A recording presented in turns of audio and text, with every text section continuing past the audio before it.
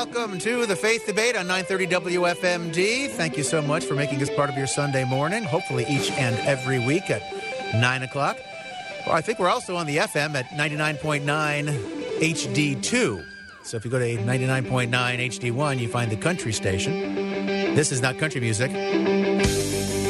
But, so that's how you know you're not listening to the country station right now. You guys can't hear it. They can't see you dancing there. No? In the seat on the radio. They missed it. That was worth the cost of admission right there, wasn't it? Anyway, I got the cover charge from you when you came in, didn't I? I'll get you on the way out. So anyway, I'm talking to Imran Razvi, Daniel Razvi, and David Forsey. Those three, along with me, Troy Skinner, are all house church pastors, believe it or not. You can connect with us a variety of ways. The easiest thing to do, though, might be go to householdoffaithinchrist.com. That's my church's website, and I can help you connect with the other guys if that's what you're trying to do. If you're trying to connect with me directly, personally, then that's a good way to do it, too. householdoffaithinchrist.com. Of course, you can follow the show on the radio station's website as well. I think they still have one of those, WFMD.com. So we can plug the radio station, too. I guess that's okay. So, ho, ho, ho, bah, humbug, and all that good stuff. Somebody want to put the non-Frosty the Snowman, Rudolph the Red-Nosed Reindeer spin on what's happening this weekend? I want to wish you a Merry Christmas and celebrate the birth of our Lord Jesus Christ so that, there's hope. That's really what this season is about. It's about hope. And that every one of you, every one of us, has that hope in Christ, and he came for each one of us to save us. So if you're at all hurting, desperate, depressed, there's hope. And if you want to find out more, contact Troy Skinner at his home church and find out where the hope is and how you can take a part of that. Amen. Yeah, I don't think either of you should add anything because you'll just ruin what he just said, probably. It was very well said. So let's jump right back into the nastiness that's got everybody depressed and concerned and feeling like there is no hope. We were talking about it last week. We'll pick up this week. And the general theme of last week's show had to do with the powers that be, the they, right? The they that are trying to control everything. And as David Forsey rightly pointed out, they don't have anywhere near as much control as they think they have. But they do have some control because they're making a lot of people's lives miserable right now. So they don't have ultimate control, but they are wielding some proximate control at the very least, it would seem to me.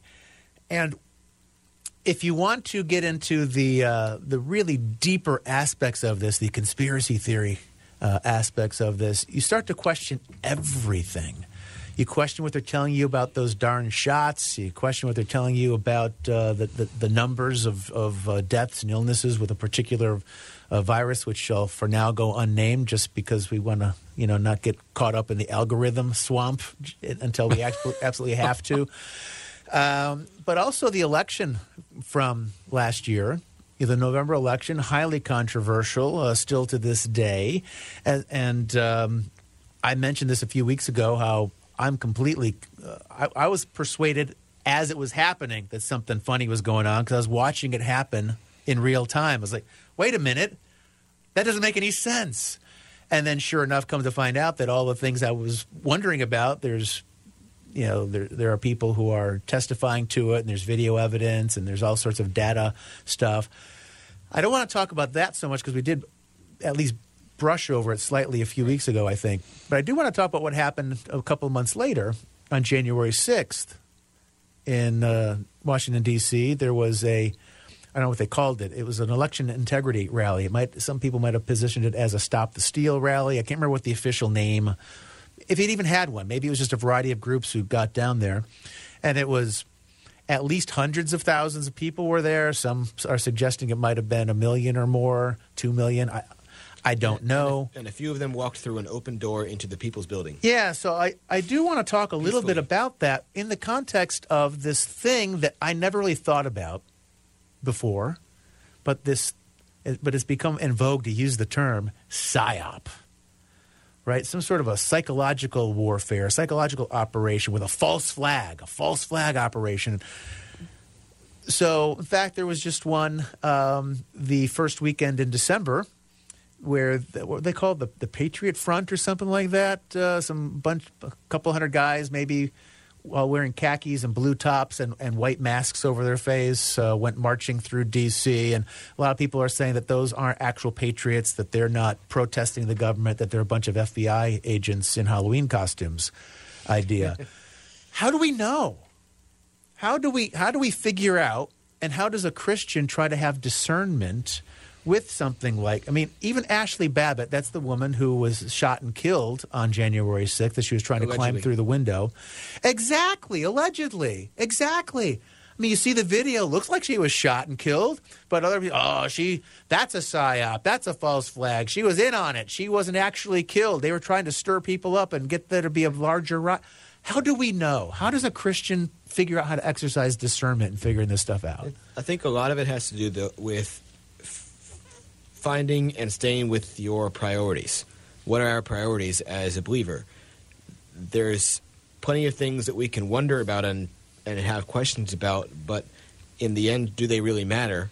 What does matter is the gospel, keep preaching the gospel, and do our best to understand who's on the Lord's side and fellowship with other believers. But there's a lot of things that are on the fringe that really are hard to discern and maybe not possible to really know for sure. But are they all extremely important? I don't think they should have as much importance as people assign to them sometimes. Yeah, I would say they're not ultimate. Right. But they're important. We want to know if we can trust our government. we already know we can't. Right? For the last 200 years, we knew we can't.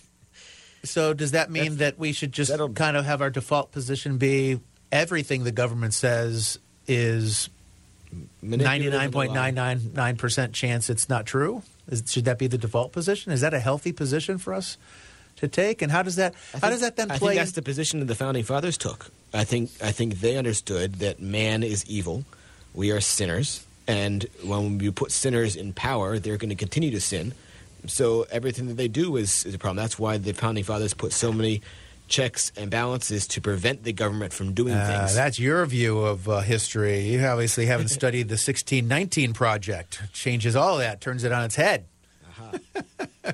Seriously. And then my concern is I don't want us, the four of us in the room, but I don't want us as believers to fall prey to something that has really, it's a tsunami through the culture, through society. And that's this postmodern idea that sometimes postmodernism is defined as there is no truth.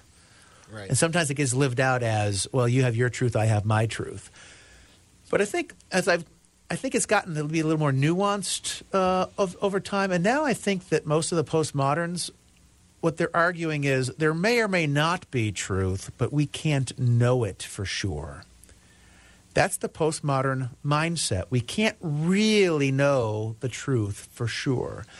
Well, okay, with regards to our government, we've just said maybe that's the case. With regards to our media, maybe that's the case. With regards to what's coming out of my mouth right now, maybe that's the case. How would anybody know? Well, I mean, I think one thing that we sort of have to come to grips with, be at peace with, is that there is only so much that we can know. You know, I'm not saying that, you know, that we can't know anything. I'm saying we can know a lot of things, but in the large scheme of all that there is to know, there's very few things that we can actually know.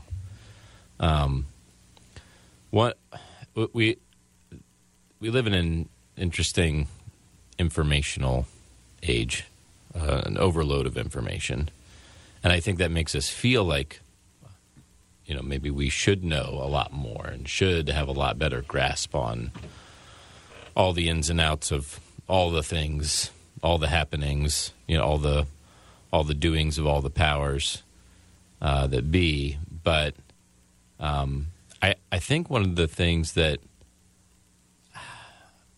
I feel like we're becoming more and more, I don't know, like a nation of busybodies. You know, like of rumor mongers and gossips. I mean, that's, if we are trying to go beyond our actual knowledge, what we can actually know and actually do something useful with a piece of information, then, I think that connects into how Christians should think about, all the things out there that people have different stories about. I think it comes down to, where does your hope lie? Where does your faith lie? God is not any respecter of man or king or kingdom or government. Look at Pharaoh. He thought he was in control. But God hardened his heart for his purposes, for his glory. Look at any number. Look, what was that king that was 7 years in the fields eating grass? He was in charge of the whole world. Nebuchadnezzar, in charge of the whole world at that point, and God was no respecter of man and his power. And the same thing now. Look at Judas Iscariot. He thought he was doing something, but it wasn't God's plan. All this is God's plan. So those of you that are worried and not knowing what's going to happen and how scary things are, how the government's lying or the so-and-so's lying, it doesn't really matter. If your hope lies in God, then you study his word and you build your faith on him. And the amazing thing is, the more you study his word, the more hungry you become for his word, and the more grounded you become, and the less fearful you are. And then these things don't really matter. And we're called to. I don't know that we're given too many good things to do. Like, God has tasked us with plenty to keep us busy without worrying about all of the things that there are to worry about.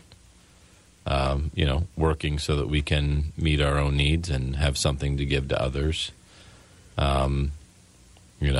Caring for our families, loving our neighbors. Yeah.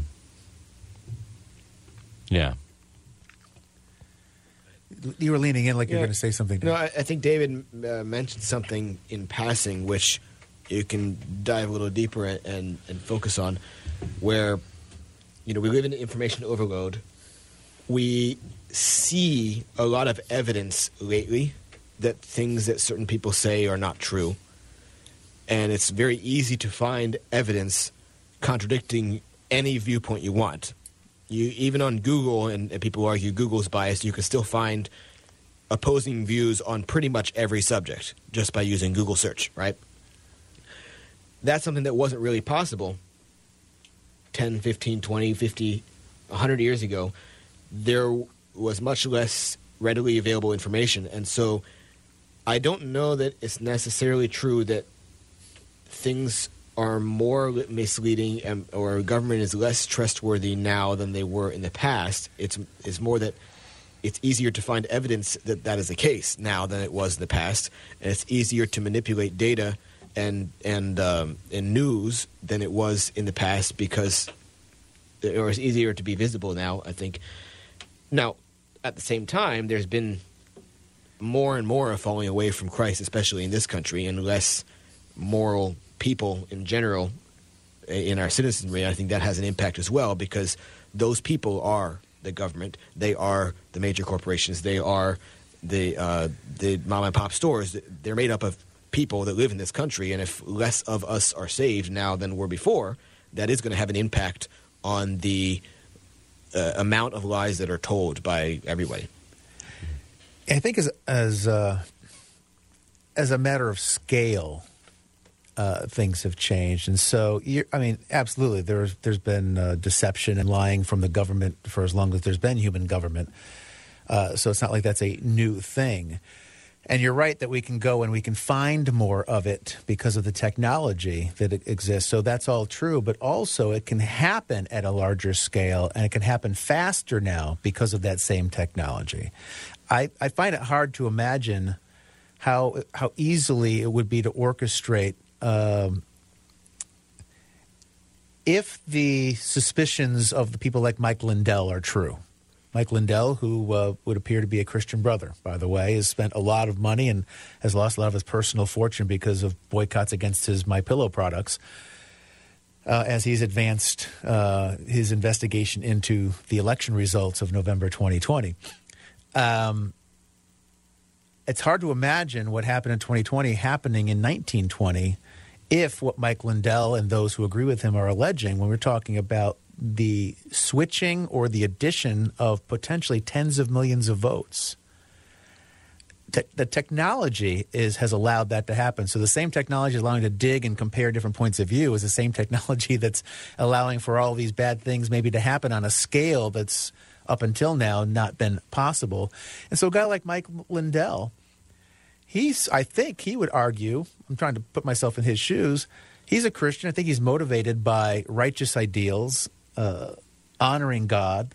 And he might argue that the way to love our neighbors in this country is to ensure that we have free and fair elections moving forward. And if we didn't just have one, we need to call that out, have it be identified. Those who are guilty be pulled into court to deal with it and to put measures in place to make sure it doesn't happen again. That's all good stuff, right? He's not merely providing for his needs and his family needs, but he is providing for the larger need, yeah, right?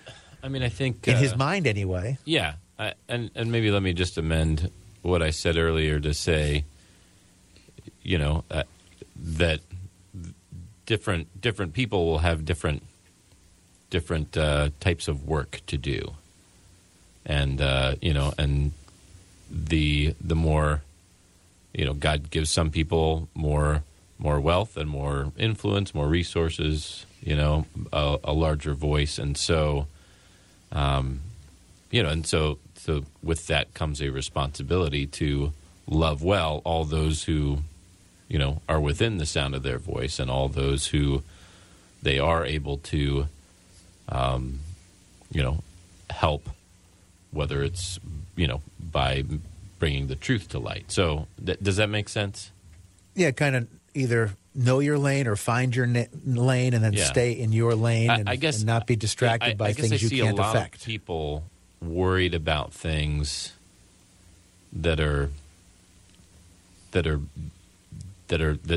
bigger than they are, that they won't be able to do anything about. I mean, we can also go on the internet and find, all of the disasters and horrible things that have happened all over the world, in the last, few months that have, brought devastation to groups of people and families and, nations and things.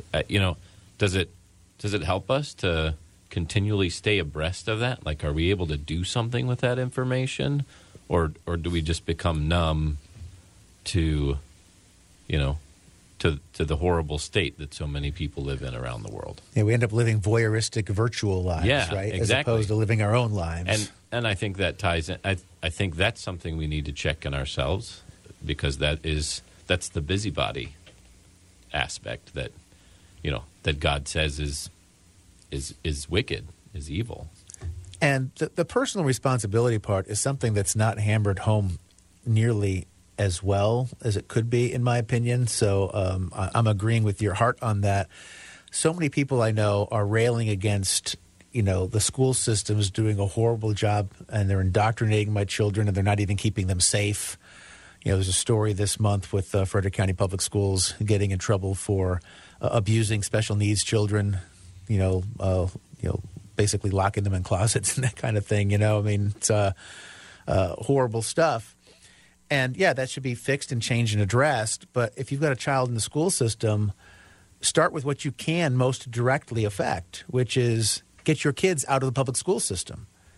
Continue to affect change for all the other families who maybe are still, have their kids in that system. But get your kids out of the burning building while you then call the fire department to try to put the fire out. Yeah, that cannot be emphasized enough. There's so many parents that are very angry, supposedly, apparently, with the things that are going on in the schools, and they're what they're doing about it is waiting until next quarter's board meeting and show up and speak for 2 minutes. Well, that means your kid is in that school for 90 more days until that happens. You pull them out of school. Yeah. If you're concerned they're being, I just don't know that the parents, most of them, really have come to terms with how dangerous intellectually, emotionally, developmentally that the situation is for their kids. I think also it doesn't occur to people that that's an option. Many people do not consider that homeschooling is even an option. Maybe we should have a couple talks about how that works. But, people have this imagination that you must be a college professor level of an educator to be able to, and a stay-at-home person or parent at the same time to be able to adequately teach your child, which is just not the case. Right. Yeah. We will maybe we will devote a show or two specifically to those. We have touched on that in the past a little bit here and there. We peppered it in. And sometimes your skill set, I mean, we picked a really simple one. You have kids in school and you're upset about how the school are handling things, get them out. But if you happen to have the connections and the wherewithal and the resume, when Facebook and Instagram and Twitter and all those things were censoring with their quote unquote fact checkers, Andrew Torba, I don't know if that name means anything to you guys, but he decided, I'm going to do something about that, and he founded his own platform called Gab. Now, he has put his platform up as it's a free speech platform, and almost nothing will get taken down off of Gab, is my understanding. He has to be a really overtly threat against somebody's life or something like that for it to get taken down. Otherwise, it's pretty much anything goes. So it's a little bit of the wild, wild west, which is, of course, what's attractive about it, right? Hey, anything goes. It's free speech. But then a lot of people who are bashing Jewish people or advocating for white supremacy or things like that, they end up having a voice in Gab. And so Andrew Torba ends up getting accused of being an anti-Semitic and a white supremacist, and I don't know how true any of that is. Apparently, he's recently converted to Christianity within the last few years, so hopefully he's not anti-Semitic. But the point of me bringing that up, though, is there's a guy who obviously knew something about that, had some connections that he was able to, wield and become the contractor on his new business venture, and he's put up a very competitive product that has a lot of people jumping on. It's still not as big as Twitter and Facebook, but it's growing and growing. So what are you good at?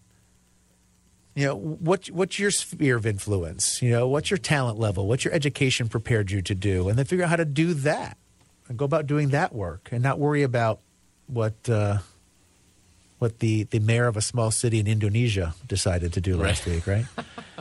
Yeah. We've got, let me see here. We've got 1.5 minutes. So we started off with a ho, ho, ho and all that sort of stuff. Do we want to put a bow on it and kind of a holiday, season's greetings, Christmas message? You have something you guys want to share? I want to put a plug in for Johnny the Walrus. Johnny Walrus? Johnny the Walrus book. I'd like to plug the Johnny the Walrus book. It's a great book. It really does address the LGBTQ movement, and it's the #1 selling book for children LGBTQ. So if you get a chance, check it out. Is that a Christmas book?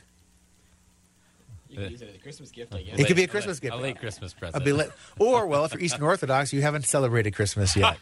So It's by Matt Walsh, and if you can't argue with them, then join them and become the best-selling author in their own platform. Yeah, there you go. I mean, we've got just a few seconds. What we're doing right now is an example of what we're talking about. We could be keyboard warriors and blast out on social media, and sometimes we do that maybe. But also, we've got an opportunity to do a half-hour show on WFMD and turn it into a podcast and do Facebook Live with it and all that sort of stuff. So that's something we're able to do. What can we personally do to try to make a difference, to try to share the truth and that sort of thing? So this is one of our things. Being the pastors of house churches, what can we do? The church has lost its freaking mind. What are we going to do about it? I know. We'll do our own thing. And know that it's going to be biblical because, we haven't lost our mind like the LGBTQ pastors that are out there, right? So, all right, well, that's going to be the last word. I get the last word this week. I'm loving that. What the heck?